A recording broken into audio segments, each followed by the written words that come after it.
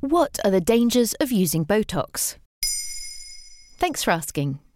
Botox is the name of a brand that offers a popular cosmetic treatment that involves injecting a toxin into the facial muscles to reduce wrinkles and signs of aging. The poison that they use, botulinum toxin, blocks the nerve signals that instruct the muscles to contract, so make the appearance of fine lines like crow's feet or frown marks appear smoother.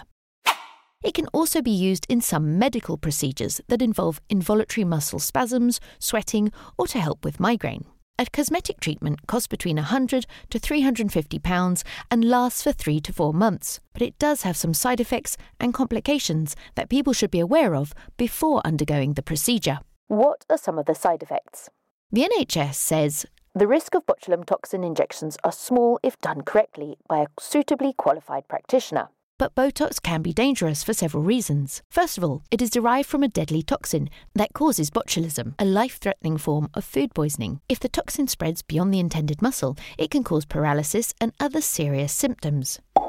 Botox can cause various side effects at the injection site, such as pain, swelling, bruising, and allergic reactions. Some people may also experience headaches, fevers, chills, dizziness, and muscle stiffness after getting a treatment.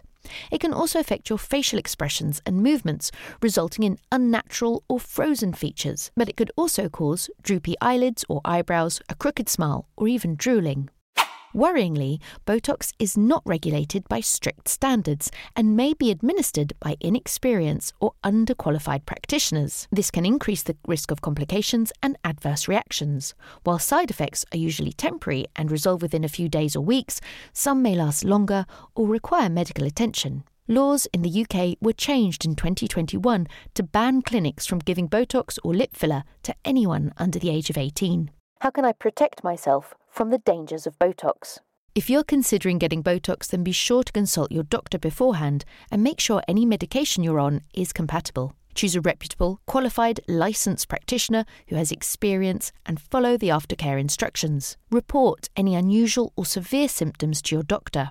Finally, if you're concerned, you could consider some of the natural alternatives to Botox to improve your appearance. What are some safer and more natural alternatives to Botox? You could try consulting a dermatologist to try and find a suitable skincare routine tailored to you. But good habits like wearing sunscreen, drinking enough water, eating healthy foods, avoiding smoking and alcohol, and getting enough sleep and exercise can also help improve the appearance of your skin. There you have it.